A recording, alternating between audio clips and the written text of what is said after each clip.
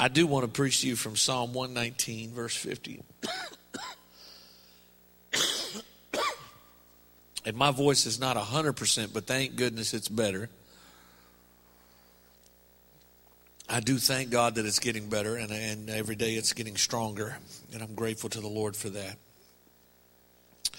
But in Psalm 119 and verse 50, it says, "This is my comfort in my affliction, for thy word hath quickened me.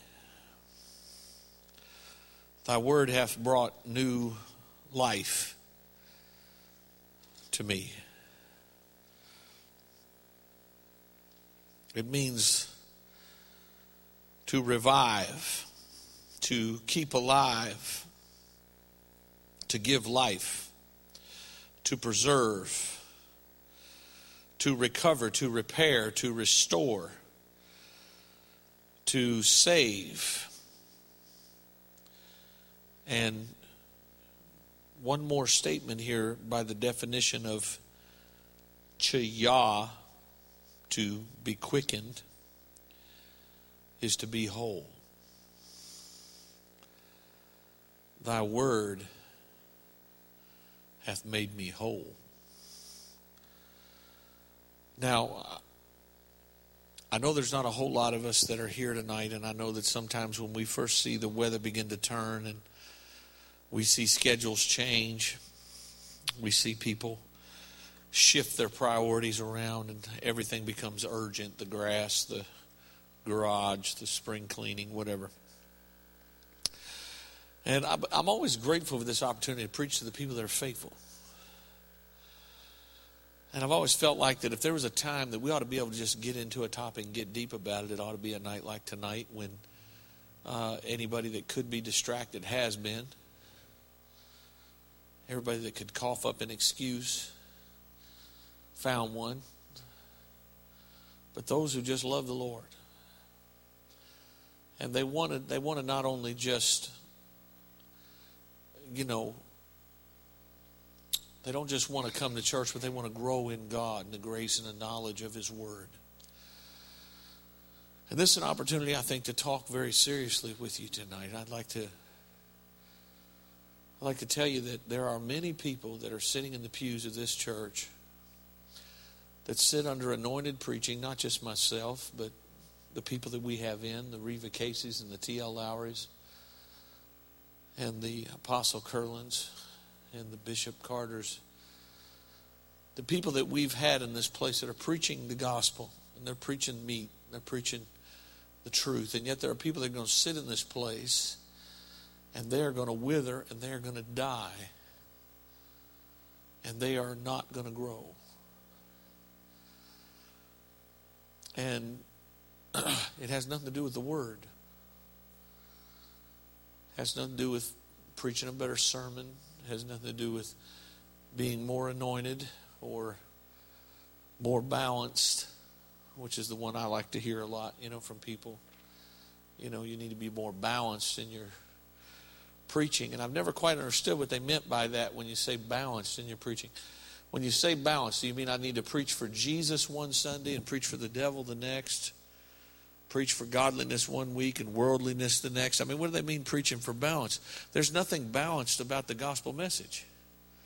The gospel message is life for life. It's a covenant message. It's a radical message. There's no balance in the kingdom of God. God said, if you're lukewarm, I'll spit you out of my mouth. You're either hot or cold. And so, but there are those that are going to sit and they're going to listen and they're going to hear the same words that you hear. They're going to face the same challenges and decisions that you do, and yet they're not going to grow. They're not going to move forward. Many of them are going to wither away and die, and we're going to be amazed years from now at people that didn't make it. You say, how can you say this? Well, I've been pastoring 20 years. This is my 21st year. And I'm still in awe at some of the people that didn't make it.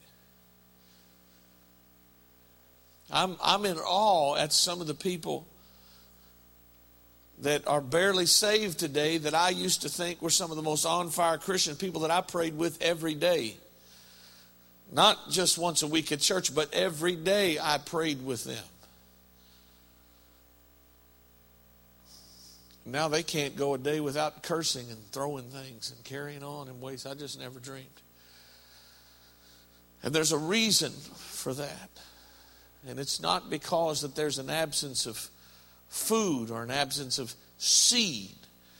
See, when we read the Word of God, we begin to realize that the seed is not the issue. The Word of God, the seed of God's words, has life and it has power. As a matter of fact, it'll even start to grow up in impossible places. You put it on stony ground and it'll spring up quickly with life. But because it can't take root in the soil, it's not going to last. And see, that's what we're talking about. We're talking about the condition of your mind to receive the Word of God. Your mind has to be conditioned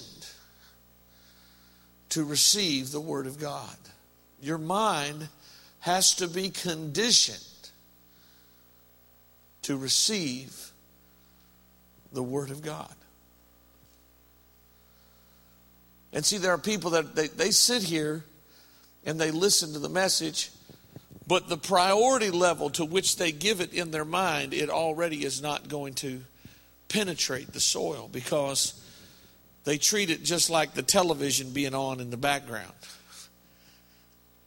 You know, their mind's still thinking about 1,000 other things. Some of you sitting here daydreaming about other things right now. Thinking about how much you don't want to be here. And, you know, you're worried about this shirt. It gets blurry every once in a while depending on how the light hits it. Why is the pastor wearing sneakers and whatever else is on your mind? You got a lot of things on your mind, but nothing to do with what I'm saying. And that's an undisciplined mind, and that mind will not receive the benefit of the Word of God that's being preached and taught. It will not. That Word will come, that Word will go, and 2 weeks from now we can talk about this service, and we can talk about this crazy shirt that I was wearing that night, and I had the tennis shoes on. And for the life of you, I could stand there with $100 bill and say, if you can tell me what I preached on that night, you can't tell me. You cannot tell me. Now, I'm not saying this to make anybody feel bad, because I'm going to be honest with you. I've had 1,000 services where I can't remember what was said either, because my mind was not prepared to receive the Word of God. My mind was simply not prepared. But yet there are other times where I can tell you about sermons that changed my life. And they are part of the way I think. They have changed the way I feel. I was just telling someone recently. I told him, I said, you know, about 18 years ago, I heard Reverend Gene Jackson preach a sermon. He told the story that night about how that he had a family that went to his church that loved God as much or more than anybody he'd ever met in his entire life. And how that they had a son that was handicapped and in a wheelchair. And despite the fact that many specialists told them to put that child into a home somewhere and forget that he ever existed, they cared for that boy. They not only cared for that boy, but God gave him another son, and this son wasn't handicapped. And he was about, 3 or 4 years old. Not only did his family care for that child, but when nobody else would drive the church van for that little Assembly of God church, this family stepped up and said, we'll drive it. And the father took one of the seats out and cut it off and put a special thing in the van to hold his son's wheelchair. They didn't have a ramp or anything to lower it down back in those days, so he would have to pick up his son and pick up that chair and set him in that van and then bolt him down And then they would go out and they would pick up the other people. Nobody else would do it. And so they did that every time the church doors was open. And then one day, while they're running that van down the road, a drunk driver crossed over into their lane, hit that church van. And out of everybody in that van, that little 4-year-old boy that was perfectly normal was killed.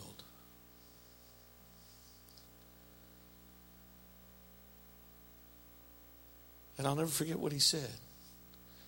He said, "So preacher, before you jump on the bandwagon of these name it, claim it, blab it, grab it, word of faith people," he said, "you better make sure that you've got a gospel and you've preached a gospel that'll allow you to look those people in the eye and tell them that their God loves them and that his love never fails.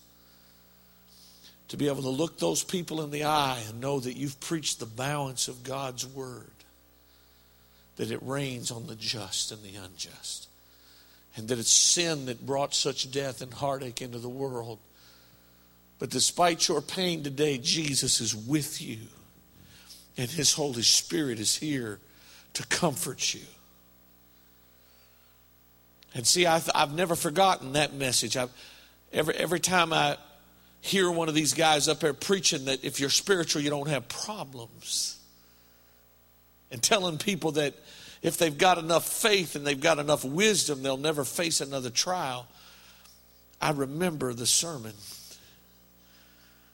of Reverend Gene Jackson.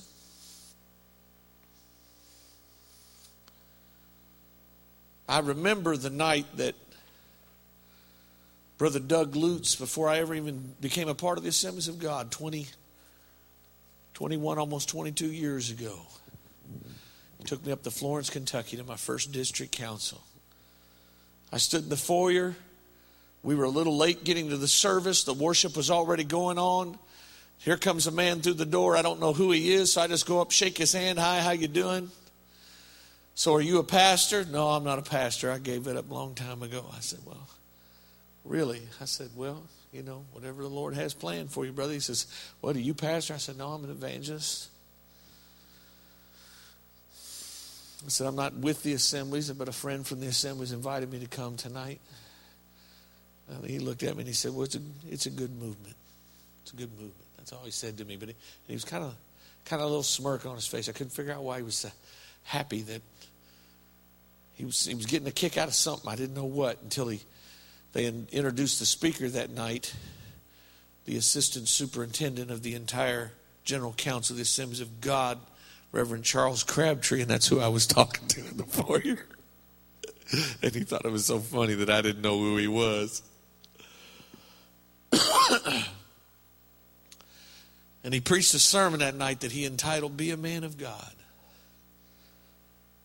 That was the title of his sermon.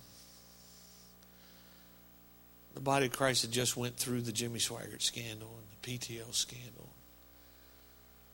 All these things had just happened, and he didn't mention anybody by name, but he said, we've had our great stars that have fallen. And he started telling stories about his dad. I didn't know then that one day my apostle, my mentor, would pastor the church he was telling stories about.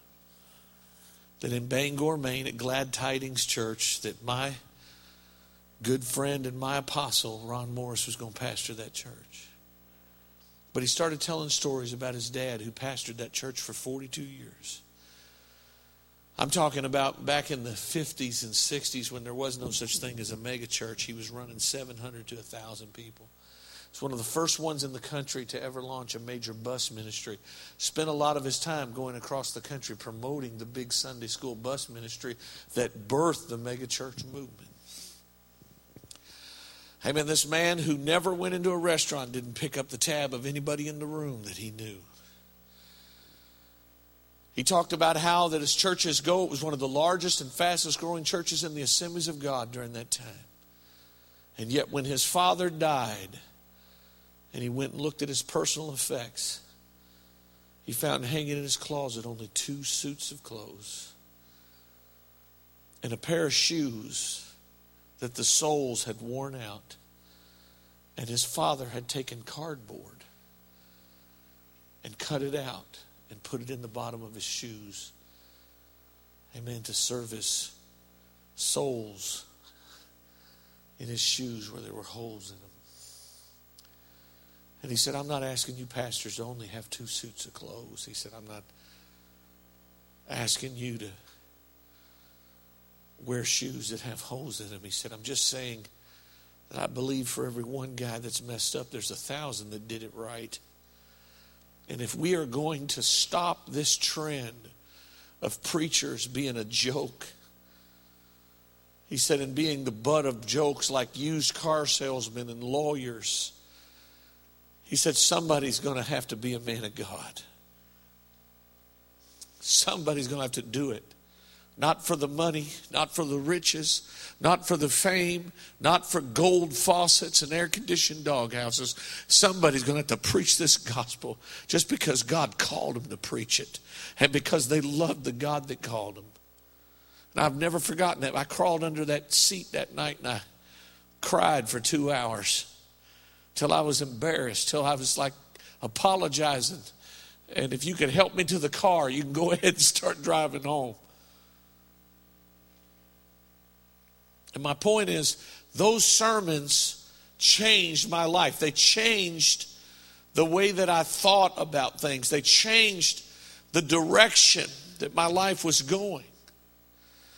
And yet what we fail to realize is that every time we hear the word of God, it has the same power. It is the openness with which we receive the word that determines the impact.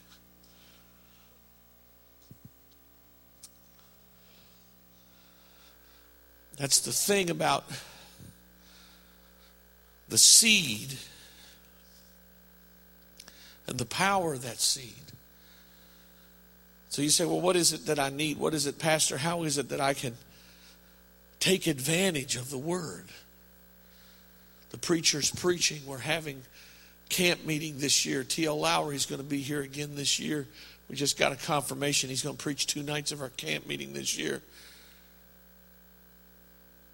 Amen. There's going to be some great speakers that are coming. We've invited Sister Reva Casey to come back. We're working out a date with her. And there's going to be some great sermons, but how do I take advantage of that? How do I come to the house of God? And if I'm going to be there and I'm going to sit there, how do I take advantage of that? How can I let the word of God begin to transform me so that I'm not the same 10 years from now? Have you realized that we don't want to be the same? We want to be changed from faith to faith and from glory to glory. That we are in a process called sanctification.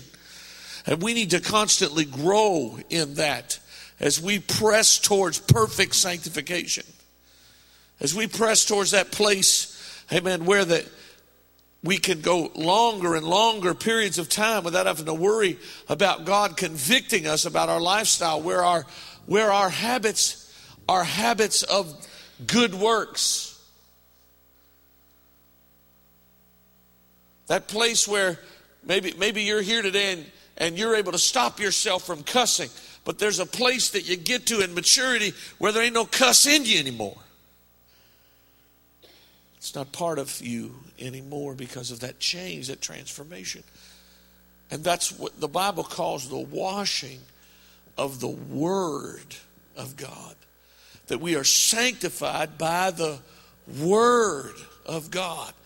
And David understood this when he said, it's the Word of God that has quickened me. It's the Word of God that's given me new life. It's changing me. The Word is changing me. We think it's from one experience to the next. That's why I see people running around. And that's, if there's a flaw in the Pensacola revival and the Bay City revival, is it's based more around an experience and less about the Word of God. What are you saying? Listen, you can come in here and have a vision, have a dream, fall out, experience the blessing of God. You can tremble for 4 hours. But it's not till we know the truth that we're free. Are you listening to me?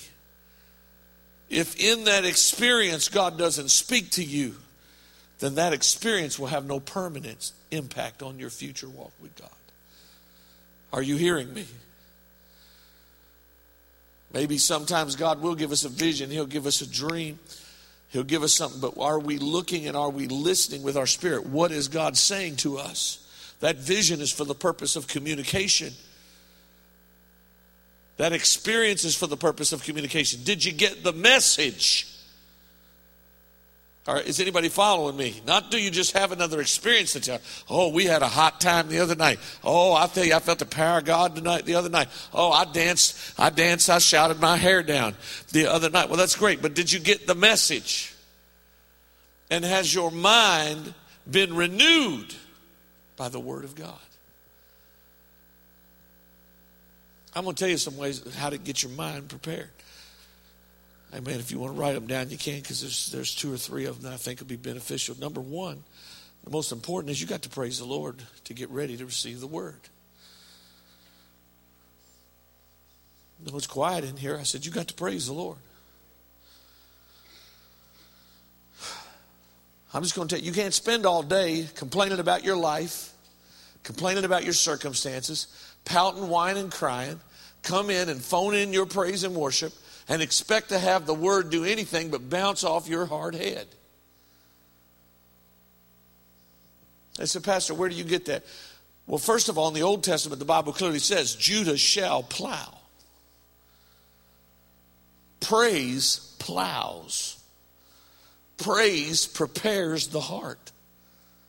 When you come in here and begin to do what? What do we do when we praise God? We magnify God. What happens when we magnify something?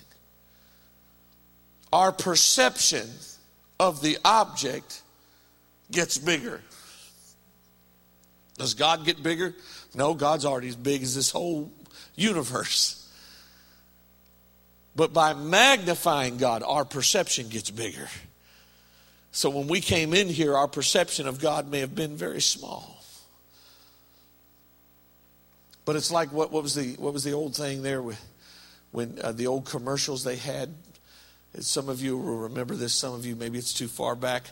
But when E.F. Hutton talks, everybody listens. And someone would say E.F. Hutton, and everybody would just get real quiet. What's he saying about the market? Well, see, when we haven't been praising God and magnifying God, and God, our faith isn't up, our perception of God isn't high, then we do not value what God says. But when we praise God and begin to magnify God, and then then we'll hear the Word of God has more gravitas. It has more impetus. It has more potency. It has more power. It has more meaning to it. Brenda said the other day, we were standing there. She went, Marissa, Marissa, Marissa, Marissa, Marissa. And I went, Marissa, and she stopped dead in her tracks. She goes, see, my voice doesn't mean anything.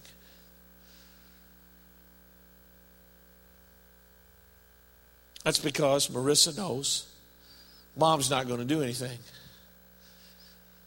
And if Mom is going to do anything, there's going to be 14,000 warnings. And then Mom's going to get loud. She's going to scream.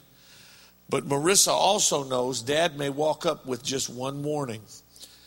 It's your last chance. Next time I call your name, you're not doing right, I'm going to wear you out.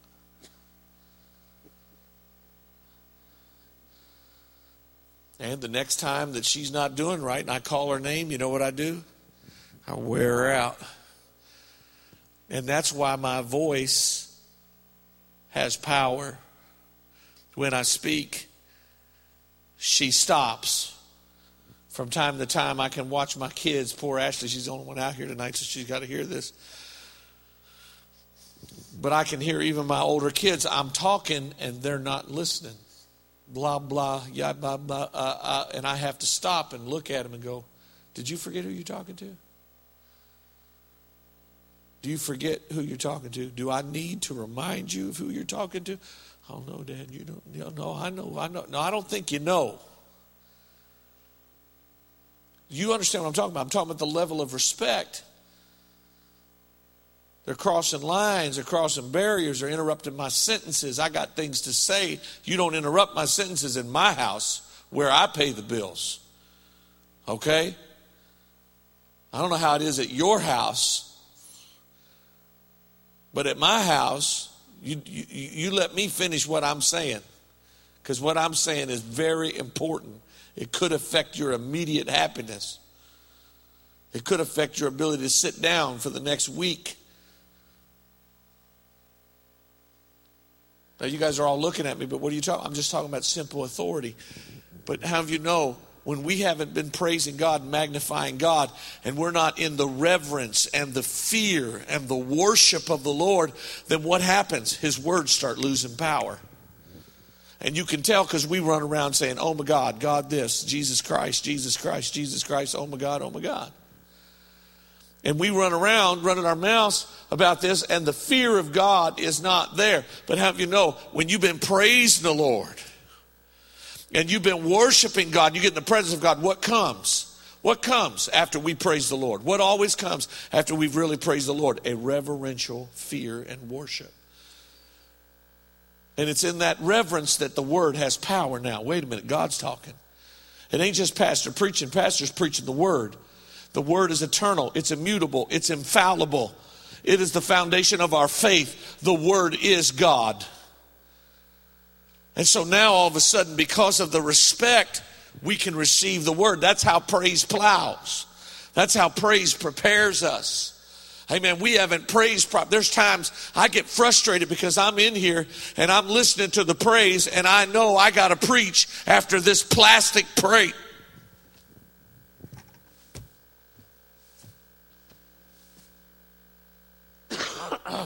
I'm not going to preach that tonight. Y'all don't deserve to hear that. Y'all the faithful. Y'all hear. I'm going to wait till Sunday. I'm going to give them that Sunday. Y'all don't deserve a spanking for being faithful tonight. But how do you understand what I'm talking about? You come in here and you know they phoning it in. They phoned it in. Praise team done phoned it in. You know what I'm saying? Everybody phoning it in.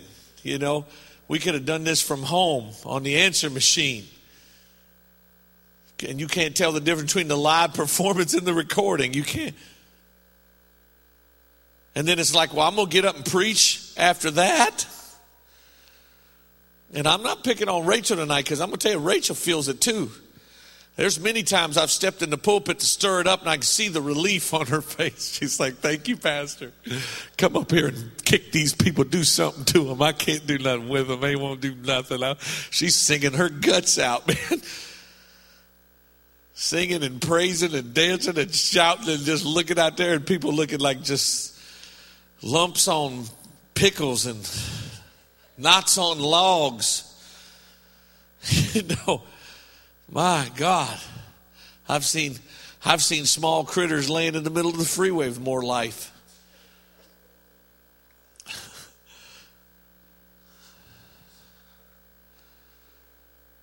And man, they're just out there just you know, their mind's a million miles away, and you know, it's like, man, I got to get up and preach to that. I'm going to sow seed into that. Come on, we got to plow the ground first. We got to plow. There needs to be some reverence in this place. There needs to be some fear of God in this place. There needs to be a little respect, because we're going to be talking about Him. We're going to be talking about His Word, and we want it to have an impact, and we want it to have power. Because I don't want to stay the same. I don't want the devil playing the same tricks on me 20 years from now. I don't want him getting by with the same garbage. I'm ready to be transformed. Come into my destiny as a child of God. Come into my full inheritance. And if I'm going to come into that inheritance, amen, then I've got to learn to praise the Lord. That's why every time we praise the Lord in the house of God, it's important. It's important because we're getting ourselves ready to hear the Word of God. I've even watched great praise prepare sinners to hear the Word of God. And you say, why? Well, they may not have been praising, but they were surrounded by praise. And the intensity of the praise began to raise the question mark in their spirit. Hey, these people are serious. Hey, these people are real. Hey, these people are passionate about what they believe. And watch the praise of the people, even the praise of Judah, plow the heart of the sinner before the gospel is preached. There's something to that. When I praise, we focus our attention on God. What happens? What happens if I was to just... What? Curiosity takes over and everybody starts looking. What are you looking at? See, when everybody in the church house starts looking up towards God in worship, the sinner starts going, what are they looking at? We have already, by our praise, caused them to pose the question that the Word of God, the gospel, is about to give them the answer. I'll tell you what they're looking at. They're looking at Jesus. You may not know what to call him, but his name is Jesus. And this is why they're praising him. Amen. That's the power of praise. Praise plows. It prepares their hearts. Amen. We've got to have that. We've got to have that. The second thing, we can't go further in God until we own what we've already heard. So what are you talking about? It's understanding how the Word of God works. This is number 2 here. Praise plows. But number 2, the Word of God is line upon line. Precept upon precept, truth and revelation upon revelation. And I can't get this revelation till I've got this revelation. Are you following me? I've got to start with the foundation and I've got to work my way up. And as a pastor, amen, I'm passionate about the foundational truths. The first thing that I taught in the TLC Academy Bible study class were the 16 tenets of faith of the Assemblies of God. The first thing that I teach to everybody who wants to join this church, you need to know the 16 tenets of faith. But yet if I was to go around the church tonight and do a thing and say, can we name all 16 tenets of faith in this place? I doubt we could do it.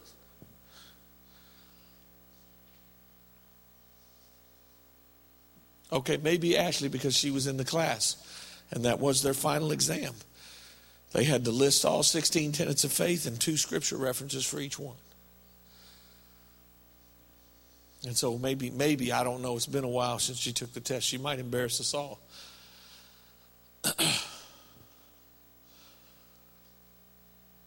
And yet we come in here and it's like, well, Pastor, I want to know how to work the miracles. I want to lay hands on the sick. I want to be wealthy. I want God to prosper me and be rich so I can support the work of the Lord. And you don't even know what you're asking for. You don't even know what the Bible says. It's hard for a rich man to make it. The Bible says it's easier for a camel to go through the eye of a needle than for a rich man to enter the kingdom of God. You don't even know. You don't even have enough Bible to know what you're asking for. You're asking God's got to take you deep. I said, God's got to take you deep to trust you with wealth. Deep. I'm not making this up. I stood right here one day when a man handed me a $10,000 check and said, Pastor, I'm praying for the day that God makes this $100,000. I took him by the hand. I said, God, make it $100,000. You hurt his heart today. In the name of Jesus. And the day came to write the $100,000 check. God blessed him with $1.3 million. He couldn't write the check.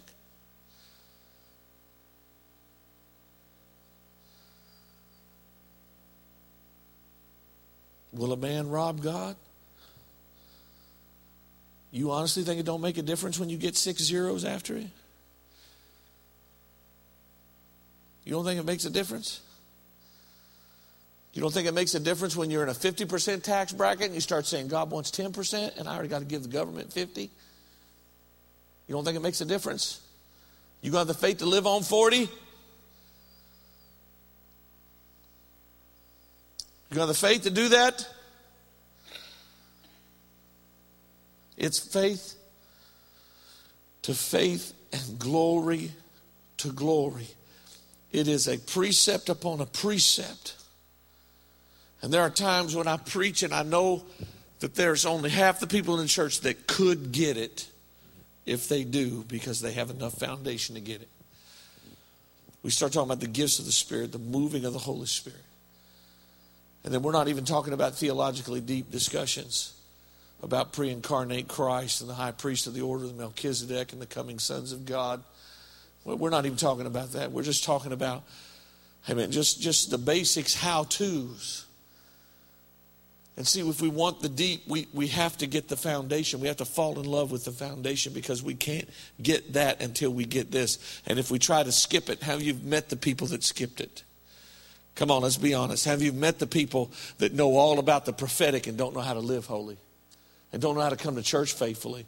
And don't know how to pay their tithes? Have you met those people that are so spiritual that they hurt the body of Christ? Am I telling the truth? I said I was going to get real with you tonight. Did y'all want to hear it or not? You should have told me then, Pastor. Keep it shallow. I'm talking deep to you. How many of you have met that person? Oh, they always got a word for everybody and got a word of knowledge, and you're wondering how come they can't get a word about who their pastor's supposed to be. Amen. It's because they're trying to skip and go up here and grab hold of something, and they can't ever really own that truth, because that truth is only fully understood in the light of the truth that goes before it. It is line upon line, precept upon precept. And so I can't be up here. A young Christian come up to me not too long ago, and he said, Pastor, I want to talk to you about the book of Revelations. I'm going to tell you something about it. And he started talking to me, and I said, listen, come here, just come with me. He said, when I took him to my office, I pulled out 4 books on the book of Revelation. Some of them was like this thick. I pulled them out. I said, listen, read these books. And when you can understand these books, then me and you will have a conversation about Revelations. I said, but you don't know enough to even talk to me about this. I mean, that's how ignorant we are sometimes in the things of God. We don't even know the language of the book yet to have a conversation. But we got one little thing over here where I got a revelation, and God showed me. I just had someone send me a text the other day. God showed me the 144,000. It's the church, and the rapture's going to happen in the middle of the tribulation. And I just wrote him back a simple email saying, listen, buy a Dake, read it. Just buy it and read it, because you don't have that revelation. You're dealing with something, you can't start in the middle of the book of Revelations and get it, can you, brother? It's truth upon truth. And they want us to, I got something the other day from a guy. God showed me in the book of Daniel, the revelation about this verse, and he laid this whole thing out here, and the entire thing is based upon the misrepresentation of a Hebrew word. He's going all the way back to the root word and trying to shove that into it. And it's not the root word that's listed in the verse. You know, it is another word that obviously the root word is the root of. But have you ever noticed that a prefix, a suffix, and a second half of a word can affect the meaning quite a bit? Have you never noticed that? So there's a big difference between the word evil and the word devil. There's a little bit of a difference there. And yet, you know, he's taking one little word and then manipulating a verse of scripture. And then I'm sitting there listening. I'm thinking, man, you're talking about crazy. Crazy. I sat right there 2 weeks ago, Wednesday night, and listened to a full-grown man who's well read in the Word of God tell me that we are all as Christians to be possessed by 3 spirits of the 7 spirits of God. And they are the Holy Spirit, the Spirit of Christ, and the Spirit of the Father. And that the Holy Spirit will never leave you, but the Spirit of Christ and the Father has already left most of the church and they're backslidden, don't even know it.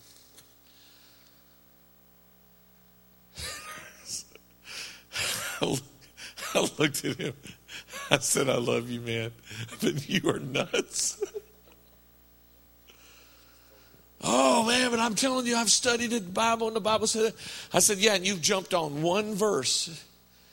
The Holy Spirit says, the Bible says the Spirit of God has sealed us unto the day of redemption. So therefore, the Holy Spirit would never leave us. I said, but what about the verse that says, my spirit shall not always strive with man? I said, what about that verse? I said, you said the Spirit of Jesus will leave us, but Jesus said, I'll never leave you nor forsake you. I'm with you always, even to the end of the way. Well, that's not what that verse means. I said, see, you're being dogmatic about one verse and then opening your mind up to see. I said, when the Bible says we're sealed unto the day of redemption, I said, what that's telling us is that we have been born of the Spirit and we bear the mark of God. But we can go to hell as a prodigal son. It doesn't mean the Spirit of God will never depart from us. It says it has marked us. And we'll always bear that mark. It doesn't mean the Spirit's always there. He said, quench not the Spirit. I mean, well, you do agree there's 7 spirits of God. I said, no, there's 7 characteristics of God. That's an old English term. Study your etymology. When it says 7 spirits of God, that's the same way of saying, Brother Carl has a good heart. Well, am I telling you right now as his cardiologist that he has a great heart, that every valve's working 100%? Is that what I meant by that? No, I mean he's got a good heart. And when the Bible talks about the 7 spirits of God, it's talking about the 7 characteristics of God. Not 7 unique individual spirits. But when they jump on one verse and there's no other verse to back it up, there's nothing else in the Bible to line it up to, and no scripture is given to private interpretation, the Word of God says. All scripture is to be judged according to the mouth of 2 or 3 witnesses. That's how his word is to be established. He said, let every word be established by the mouth of 2 or 3 witnesses. And when no scripture is given to private interpretation, that means 2 things. That means no verse can be pulled out of the Bible and explained without the rest of the Bible. You can't do it privately. And secondly, no one person has the personal, private interpretation of that verse. God will give it to others. There's safety in a multitude of counselors. If you've got a way that you believe it and you're the only one in the world that believes it that way, you already wrong and don't know it. That's good preaching, Pastor. Thank you very much. I'm glad I said it. I'm not going to take it back. Amen. I'm not going to go much longer, but I'm trying to talk to you about receiving the Word of God. That it must be truth upon truth, or we're going to get it messed up. We're going to get it messed up. Whatsoever things you do in word or deed, do it also in the name of Jesus. If you're not baptized in Jesus' name, you're going to hell. What? Well, that'd be the same thing as saying that if I took the baby's bottle and stuck it in the baby's mouth without declaring in Jesus' name first, I'm going to go to hell because I just fed the baby and I didn't do it in Jesus' name. And is that not a deed? I picked up this lamp and I didn't do it in Jesus' name. You didn't say in Jesus' name when you picked the lamp up? No, you're going to hell, brother, because you didn't read what the Bible says.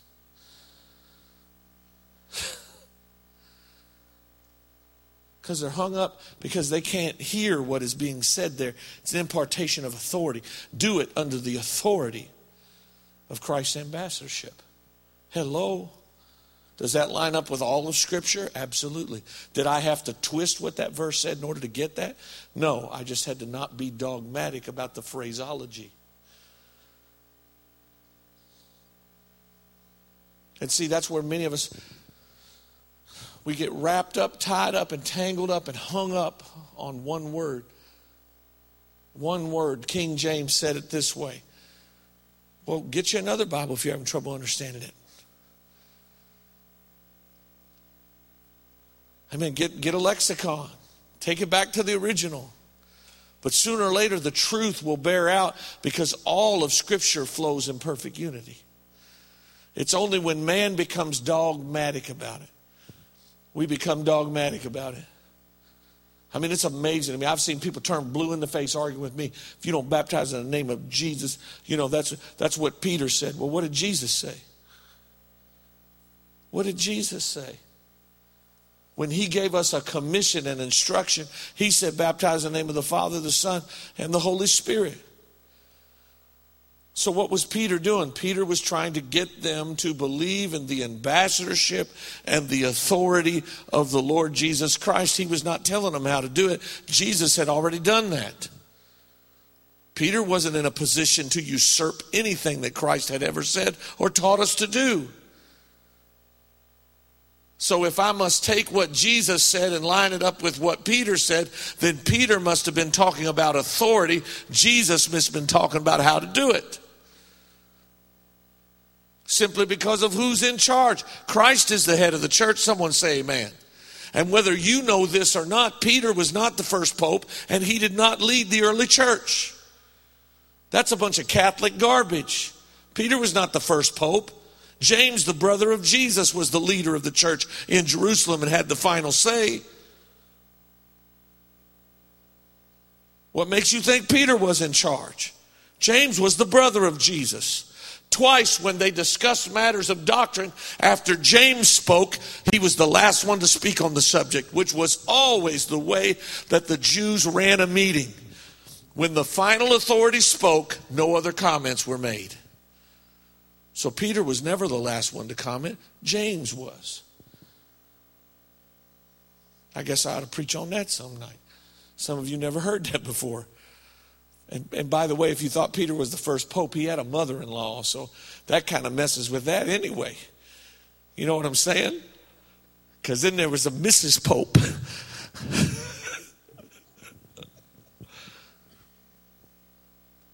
But see, we don't take things according to the Word of God. You have to understand one truth before you can understand another. I can only be confused about Peter talking about baptizing in the name of Jesus if I have not already read Christ's instructions. But since I've read Christ's instructions, then now I clearly understand Peter is not describing the mode, but the authority by which he preached the word to those people. Which was the issue over and over again. If you'll notice, when they healed the lame man at the gate, they said, "Do not think that this is under our power that we have done this thing, but it is under what? The authority of the name of Jesus Christ." This is how we do what we do, and this is why that we're able to do it. That's what he was preaching to them. And understanding that's not hard. You just have to have one truth to get the next one. But as soon as you try to skip one and go straight to Acts 2:38, you got a problem, don't you? And boy, they sing about, boy, I'm so glad I found out in time. I found out that the Father, found out the Son, found out the Holy Ghost, all three one. Jesus the Father, Jesus the Son, Jesus the Holy Ghost, all three. Got a little bit of a problem with that. I said, why? Because Stephen said, I see Jesus standing at the Father's right hand. I can see it. I can see the Father, but I can see Jesus standing next to him. When we study the Word, it becomes line upon line. You cannot get the next truth till you get this truth. And if you skip a truth, one of two things is going to happen. You're going to stay stagnant. You're going to be stuck right there, or you're going to try to move on without it. And then you're going to be over here with all this revelation. I got a good friend. He's got more revelation about the gifts of the Spirit and prophecy than anybody else I know, but he couldn't tell you anything about biblical holiness. He couldn't tell you anything about the doctrine of the Trinity. You give him the book of Revelations, and he doesn't even understand. Everything in the book of Revelations is about the church because we're spiritual Israel. He doesn't even see the fact that God honors Israel even to this day. He can't even see that. How do you get there? How do you get that far removed? A PhD, an earned doctorate. How do you get that far removed? All you got to do is skip one truth. Skip one truth and try to hurry up and get on to the next one.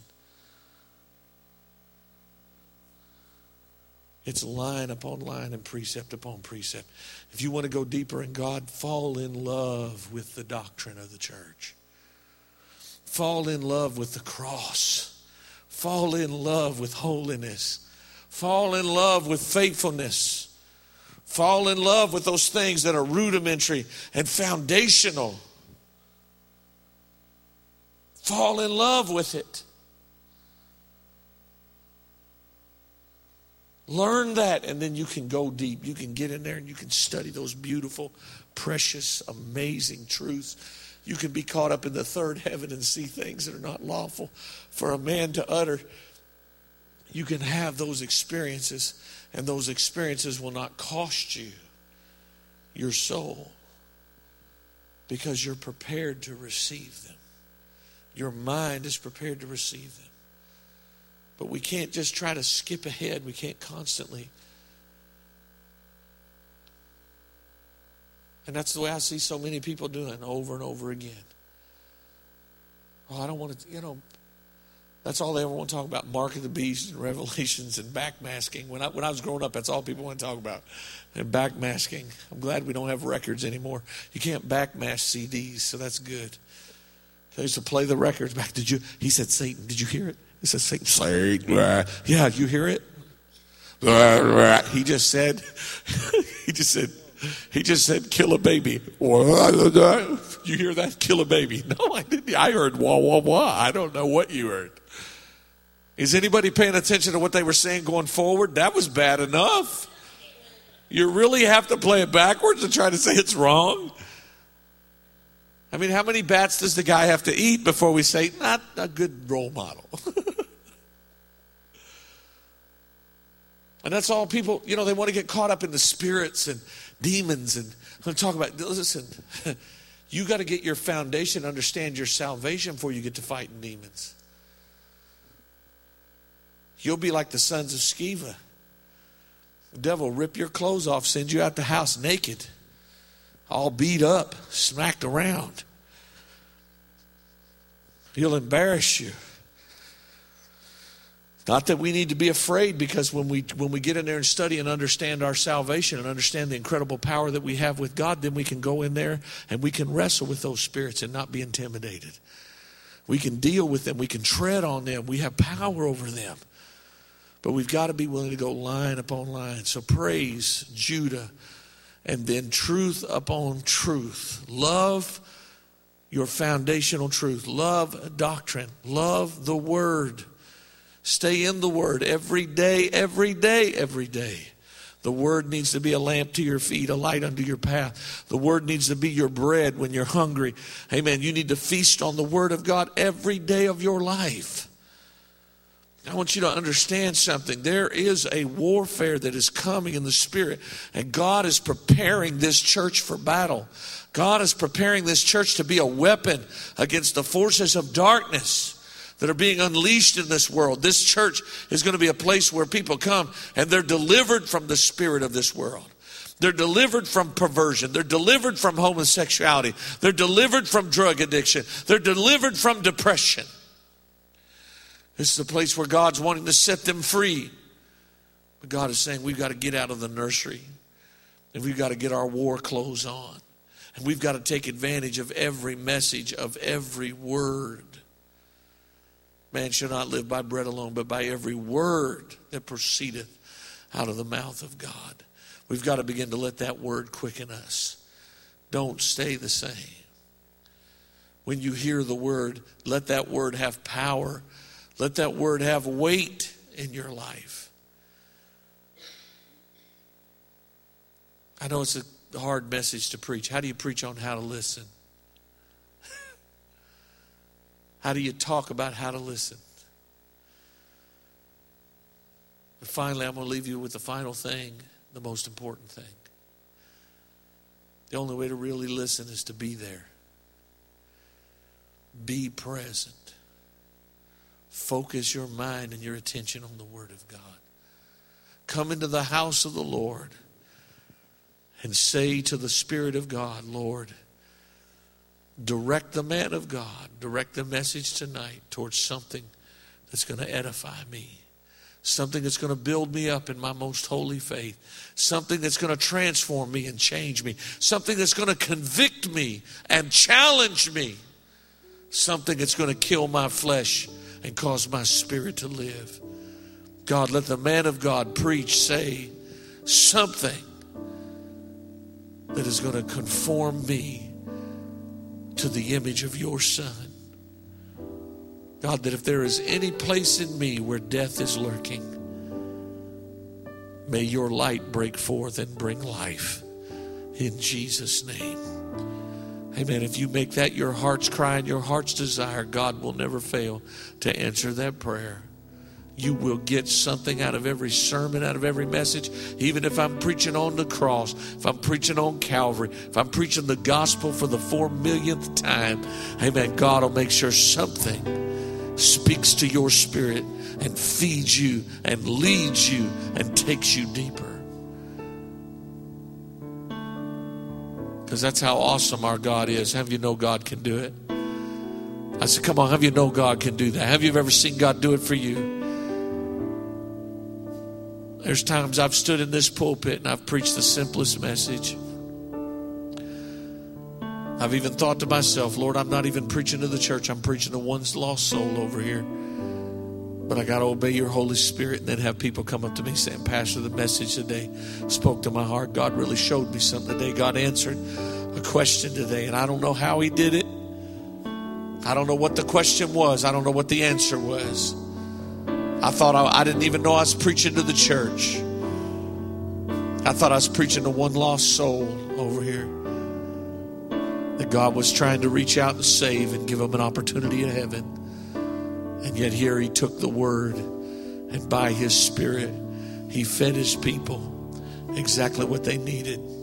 I'm talking about being hungry when you come to the house of God. I'm talking about being focused and being in the moment and realizing the opportunity that is there for God to speak into your life and for you to be forever changed. Have you believed that God can do that? Come on, have you believed? Have you ever done it? Have you been sitting in the house of God and the word of God quickened you in your spirit? Have you can say that's happened to you? Come on, have you been going through a tough time and the word of God lifted you up? Something, just one thing that God, you know God put it in there just for you. Then let's stand to our feet right now and let's thank God for that. Come on, let's lift our hands towards heaven. God, we thank you that you've done it before and you're going to do it again. We thank you that every person in this place is going to grow in the grace and the knowledge of your word. This is going to be a time of great spiritual growth. God, there are leaders being trained right now. There are intercessors being birthed. There are teachers being established. Leaders right now that are being prepared, God, for great things. Lord, we thank you for your word. We thank you for the word tonight. We thank you for the challenge that it brings to each and every one of us, God. And I'm asking you, Lord, that we really would seize this opportunity. As Elder Carl talked about, this is a time for growth. It's a time to spring forward. And God, we're believing you right now by the power of your Spirit. You're going to anoint us for growth. You're going to anoint us for both spiritual and numerical growth, for both quality and quantity growth. Spirit, add to the church daily such as should be saved. And God, for your people here tonight, God, I'm asking you, encourage them with your word. Encourage them and let them receive faith. May they go from faith to faith and from glory to glory. In Jesus' precious name I pray. I know you can do it, God. I know you're working, you're moving. In Jesus' name.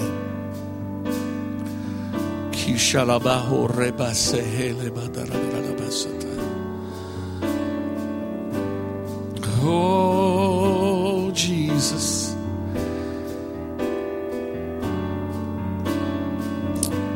My God, my God.